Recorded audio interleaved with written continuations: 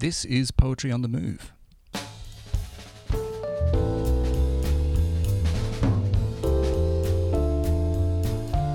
In this episode, readings from three guests at 2018's Poetry on the Move festival: Keijiro Suga, Moira Egan, and Eileen Chong.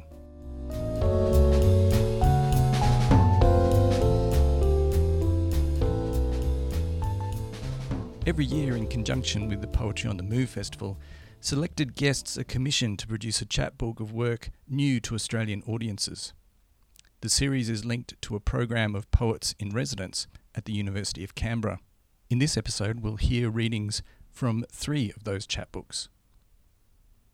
First is Keijiro Suga, a Tokyo-based poet, translator and professor of critical theory at Meiji University. He's well known for his 10 books of essays, of which Transversal Journeys in 2010 was awarded the Yomiuri Prize for Literature, one of the most prestigious literary awards in Japan. Keijiro reads from his Ipsy chapbook, Transit Blues. Well, I write a lot of my poems in 16 lines because I needed some kind of form to it. And so what follows are all 16-line poems written on the crow. So 4 poems on the crow. The crow is watching your every move, watching how you look at the flowers and touch their petals. The sakura will be over soon, spring will deepen. Tulips begin blossoming with antioxidant colors. Flowers aim at the light and become transparent in the light. The crow, too, is looking at the penetrating light. The crow is also looking at your helpless mind, watching how you look up at the sky and follow the drifting clouds. Bits of clouds deploy multiple white shapes, each piece cut out and flies like a bird. The sky is always one, it cannot fragment, yet you hear the songs, and the birds are generated by the sound.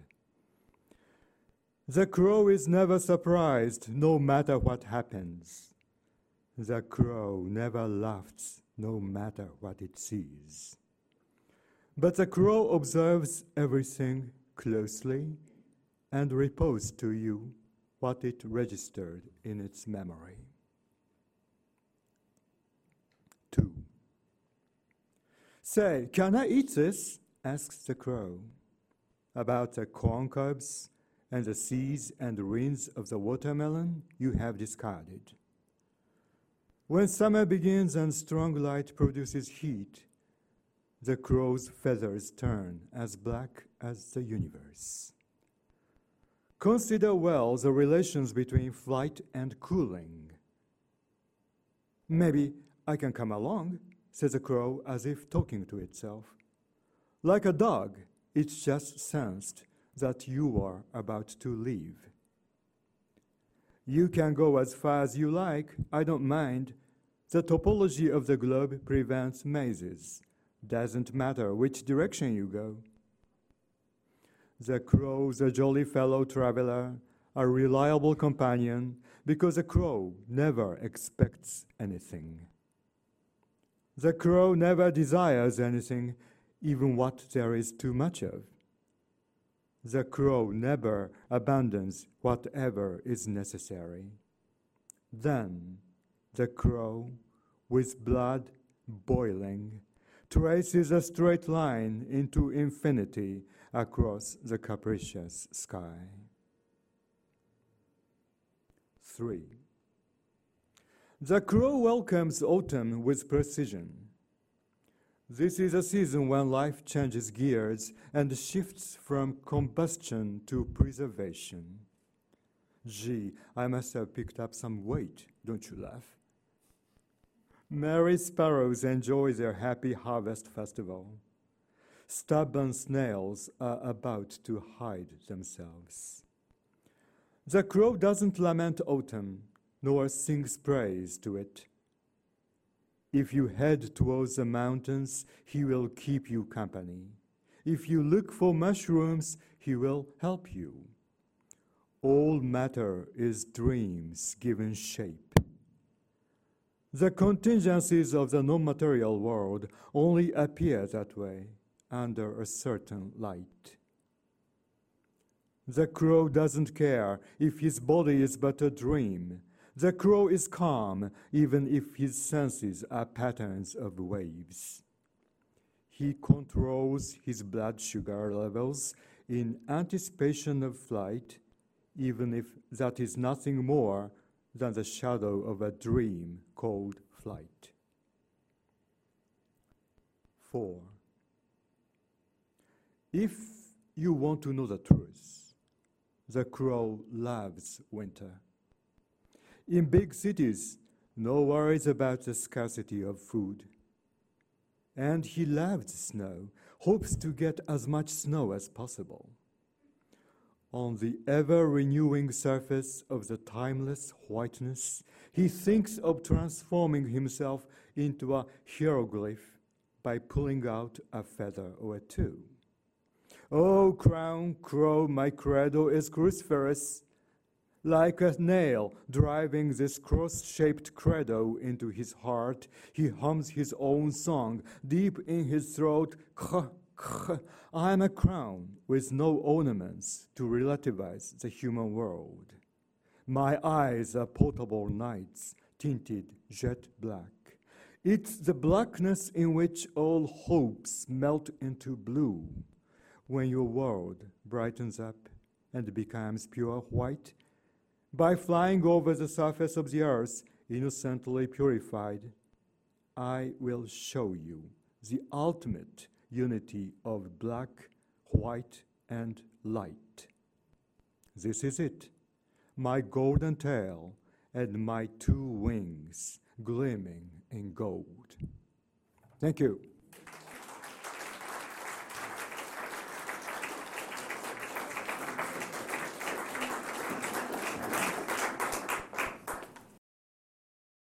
That was Keijiro Suga. Moira Egan is an American poet and translator who lives in Rome. She has published 8 volumes of poetry, 5 in the US and 3 in Italy. The most recent of these are Synesthesium and Olfactorium. Her poems, essays and translations have appeared in numerous journals and anthologies on 4 continents. Moira is reading here from her Ipsy chapbook, Notes on a Potion. This is to my muse upon her return. Oh, muse, sweet red jazz juice, feather boa attitude, where have you been? A mystery to me, your sporadic telegraphy, and how to please thee. Now down on my knees, most supple supplication, I offer you the keys to my place. Tell me, what do I do to entice you to stay and play nice? In my house I keep no ice, I tend to fire, blue sparks along coiled electric wires and the slow smoke incense of desire. Is that it? Like love, it's only chemical, a perfect fit of molecules, one into the other, sweetly nestled. Big hands in the small of my back, a kiss so luscious the room turns black and the ticking of the clock for a moment stills. You come and go regardless of will. Tears, libations, heart, what shall I spill to keep you here with me? You who make love in normal people and in me, poetry.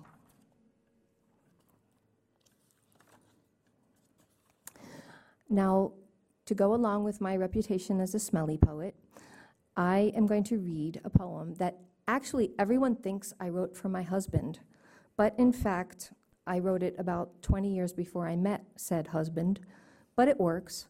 And speaking of the 11th hour and all that, you know how you go into the department store and they don't anymore in the States anyway because of liability. They don't squirt you. But you know, when they did used to squirt you, they would say, oh, top note, smell it right away, see if you like it. Wait about 10 minutes, middle note. If it's still good, that's good. And then in about 20 to 30 minutes, the bass note of the poem will have formed on your skin. And if you like that, go back to it. Go back to the counter and buy that perfume. I thought this was a good metaphor for falling in love. So this is Notes on a Potion. And by the way, I'm in love with this chapbook. Thank you for that. These are beautiful, beautiful books, and what an honor. So this comes in 3 notes. Notes on a Potion. Top note, attar of roses. No one ever thought to bring me blush roses before.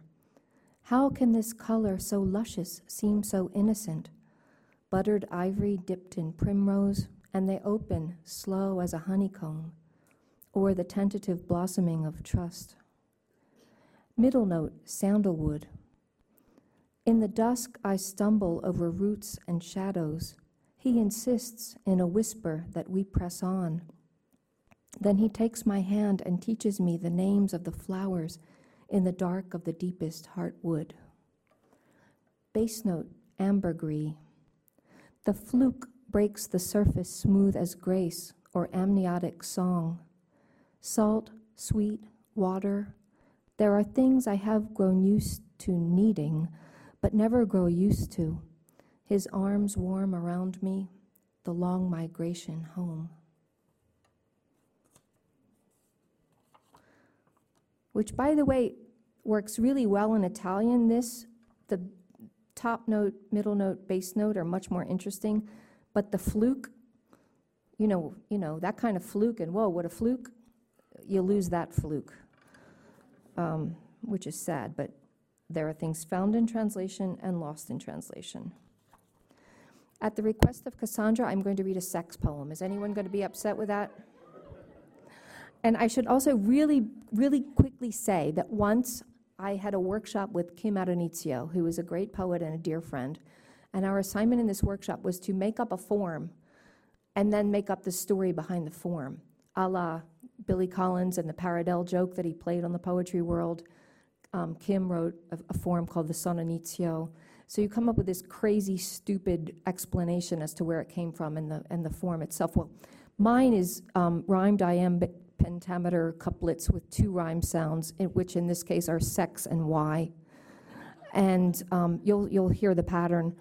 The story that I made up was that there was a medieval, I forget which century I said, a Persian rug and silk merchant who was passing frequently through Provence, and who hooked up with the courtesan whose job was to write postprandial erotic villanelles. And he was writing guzzles, of course. And so they began an affair, and knowing that she would incur the wrath or ire of the castle guy, they communicated secretly for 7 years between Aix and Tehran. And this is the most ridiculous story ever, but it's printed in certain places as if this is really the origin of this form. And the form and the title of the poem is Gazanel. And it's slightly naughty, so Cassandra, I hope you like it. I haven't read this in a really long time. I'm a married woman now. Last night I wakened, shaking, wanting sex. I didn't know quite where I was, nor why I wasn't in my bed. He woke, perplexed at my confusion, lulled me calm with sex. He wants to know why women sometimes cry at moments of wild joy, petite mort, why a wave of loneliness we can't express, that mote of mourning, hits us after sex. I wonder if it's chromosomal, why departed from primordial X, and why or how he knows to hold me all night, pressed into him like intaglio post-sex. Now sleep. Some other night I'll tell him why I don't cry with him. Arms around me, sex. So people have written gazanelles now, besides me. It's out there in the world. Try your hand, so to speak, at a gazanelle. Now, back to really smelly things. Half of that book, Synesthesium, is Owen here? I still consider the perfume half to be ekphrastic, because these are poems that are truly based on perfumes that exist in the world, which are, okay, they're not fine art, but someone thought about what that perfume was going to do and how it would open and how it would close. And so I played a lot with those, with the notes and with the smells and with whatever associations I had or made up. So that's one half of synesthesium. Now, you wouldn't think that expensive perfumes could go in the direction of politics and migrants and things like that, but they can. This is a lovely perfume, and each poem, too many P's, right? Perfumes, poems, paintings, all that book. And I always say the wrong P, but anyway, the perfume after which this poem, well, from which this poem comes, it's called Asawira, which is a really nice fragrance by Penhaligon's. And this is for my brother, who was a very fine woodworker. So, Asawira. Inside the box he's made are precious things, some sprigs of saffron, oil of davana, a slotted silver spoon for serving absinthe, a few dried roses, buds of clove and jasmine. My memories, he says, when times were good. The box's second shelf holds incense, musk and labdanum and amber, sandalwood. And these are offerings because I trust times will be good again. He's burning oud, explains it is the potent rosin made when rot and fungus seize the agar wood. I trace the box's patterns, fine inlay of figures moving in procession, dark and light in silhouette. My family, or how I would remember them. I carve these boxes to preserve our legacy. It's far too costly for the likes of me. The box itself is fragrant, cedar, gaiac. I think of Yeats, his classic saying that a poem comes right with a pleasing click, the lid that's fitted perfect to the well-made box. I say, please wrap it for me carefully. And one more, last not least, honoring one of my professors at Columbia, a very fine ancestor and a badass, Cynthia MacDonald, who was a great poet and was also a trained psychoanalyst and was also an opera singer. She was a formidable woman. And this is an elegy for her. And this is a very strange and very beautiful perfume called Lamp Black. And you'll probably get an idea of what it smells like from what's going on in the poem. Lamp Black. A hurricane knocked out our power once. Those weeks I read by oil lamp, wrote till late, and dreamed of Mary Roth and Dickinson. The smoke curled up and left a smear of soot. She'd told me that the poets who are blocked are those who could not play as children, maimed. Too well I know you can't turn back the clock, ergo, adulthood full of tricks and games, stiletto skipping down Manhattan's walks. No crack, no break, no back, encased in latex, that orchidaceous rubbery bouquet, the glitter of the night street, glass in asphalt. Tonight the sky is black and pepper crisp. The moon has never seemed so spherical, blood orange or rufous grapefruit, which the eclipse dissevers, slice by slice, methodical. Thank you.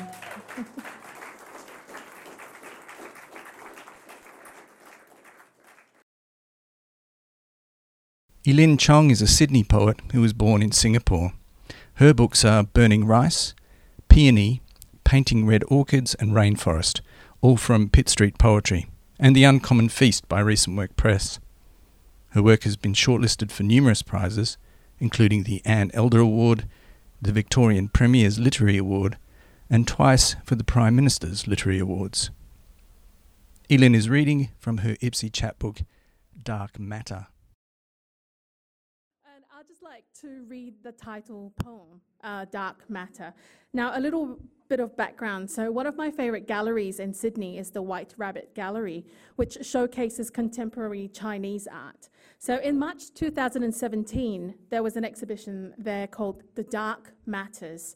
And it moved me so very much that I wrote this poem in response.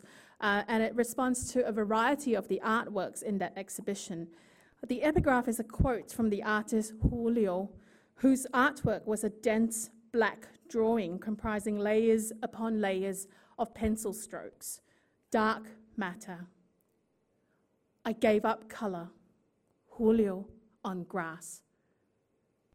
Dark matter.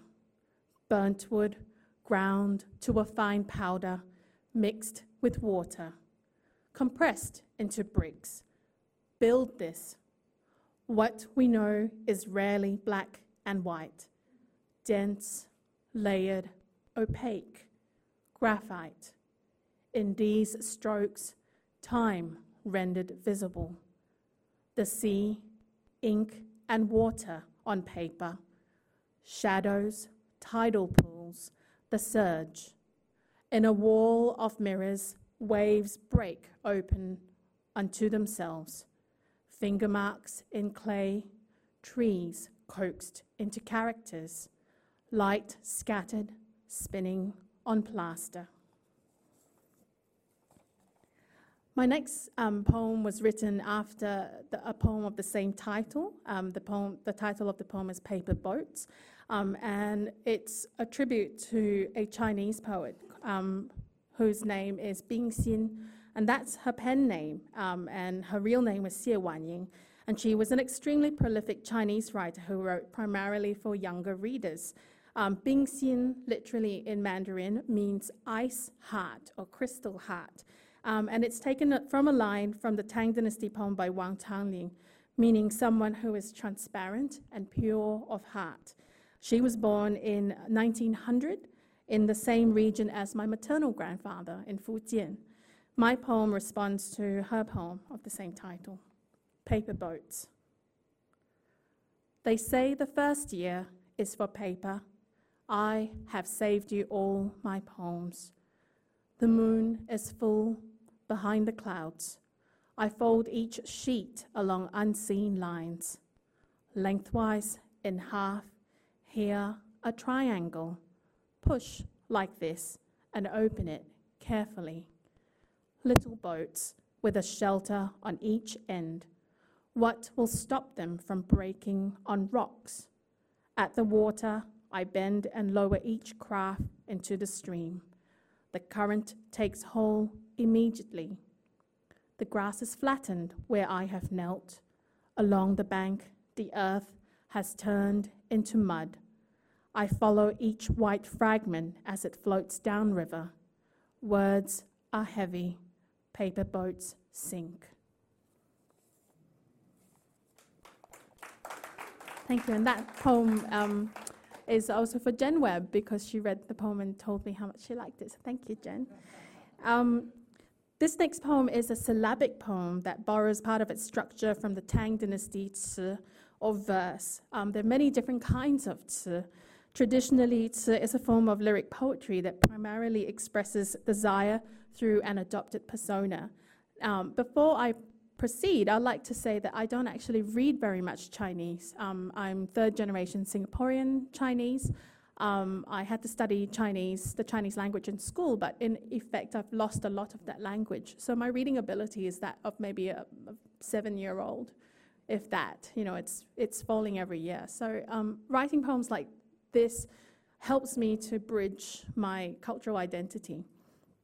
My poem has 2 stanzas of 5 lines each, with 8 syllables per line. It is also a response to Carol Ann Duffy's sonnet, Hour. Coins. This evening, in the train station, I ascended, you descended. Our eyes met, then I turned away. My husband was behind me, and you went home to your wife and child. It's hard to believe I once felt hunger for you, that a stolen glance would carry meanings I know now were empty. No treasure there, just these coins dropped, buried in mud.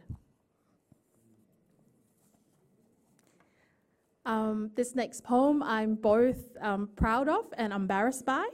And I'm sure we have some children or poems that you feel this way about.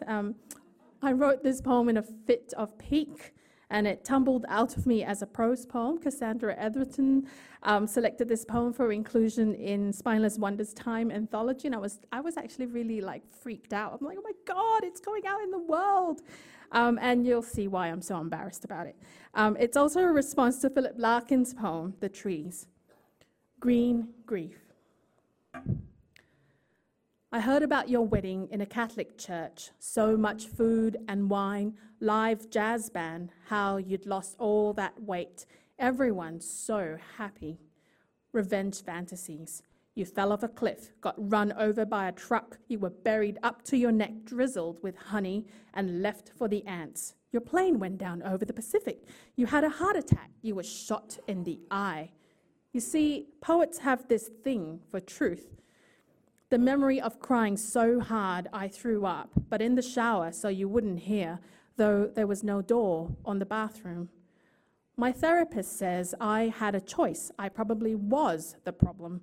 I couldn't be the woman who would sit down and shut up or stand in a cupboard all day waiting until you got home and unlocked it. In my dream, you were in my house, and my friend, who is also a poet, said, I have to tell you to vacate the premises because you would never, ever acknowledge what you did to me. Larkin said, last year is dead, and to begin afresh, afresh, afresh. Repetition here is key. I'm very worried about revenge poems because, the person might read it and then, you're so vain. I have, over the years, acquired a bit of reputation for writing poems about food, but don't be deceived by the title. I would like to say now, the title, which is Dog Meals, refers not to the eating of dogs, but to the Lunar New Year of the dog, which is this year that we're in, Dog Meals. The dead women always fed me.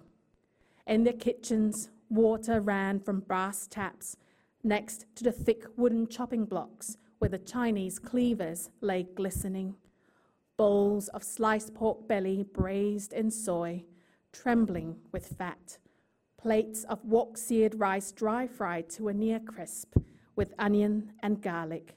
Cabbage, black fungus, and bean curd skins stewed with glass noodles and dried shrimp. I have eaten of these willingly. The last woman to die consumed 3 whole meals of the new dog year before she lay her head down in the dark, never to wake again to brew strong coffee with condensed milk, to spread kaya on toast, to crack open soft-boiled eggs. Nothing left but a procession of black ants crawling across the counter.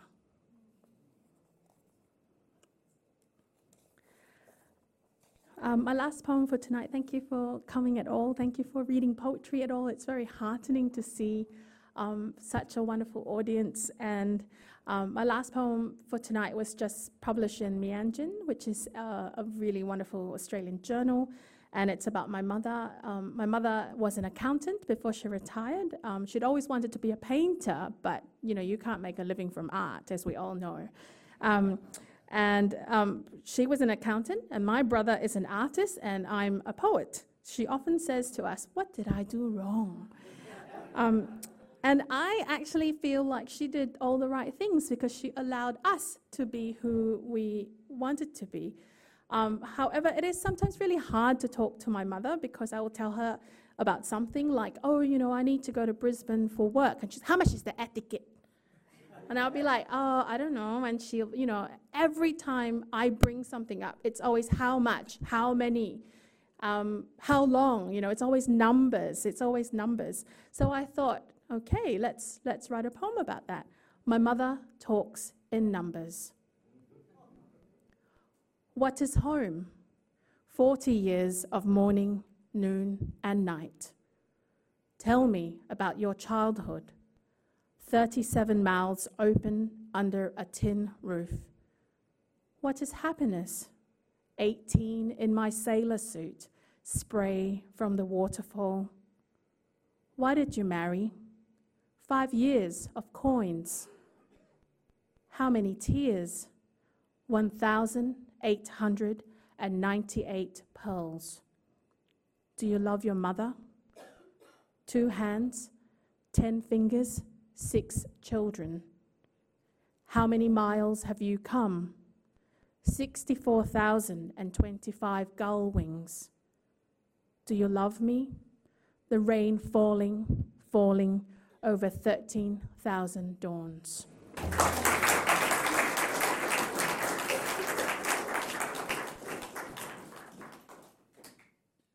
This has been Poetry on the Move.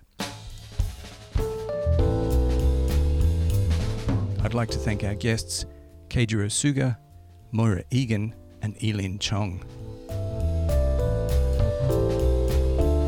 The chapbooks are available through Recent Work Press. This podcast is made possible by IPSI, the International Poetry Studies Institute, and the Centre for Creative and Cultural Research, Faculty of Arts and Design at the University of Canberra. My name is Shane Strange. Thank you for listening.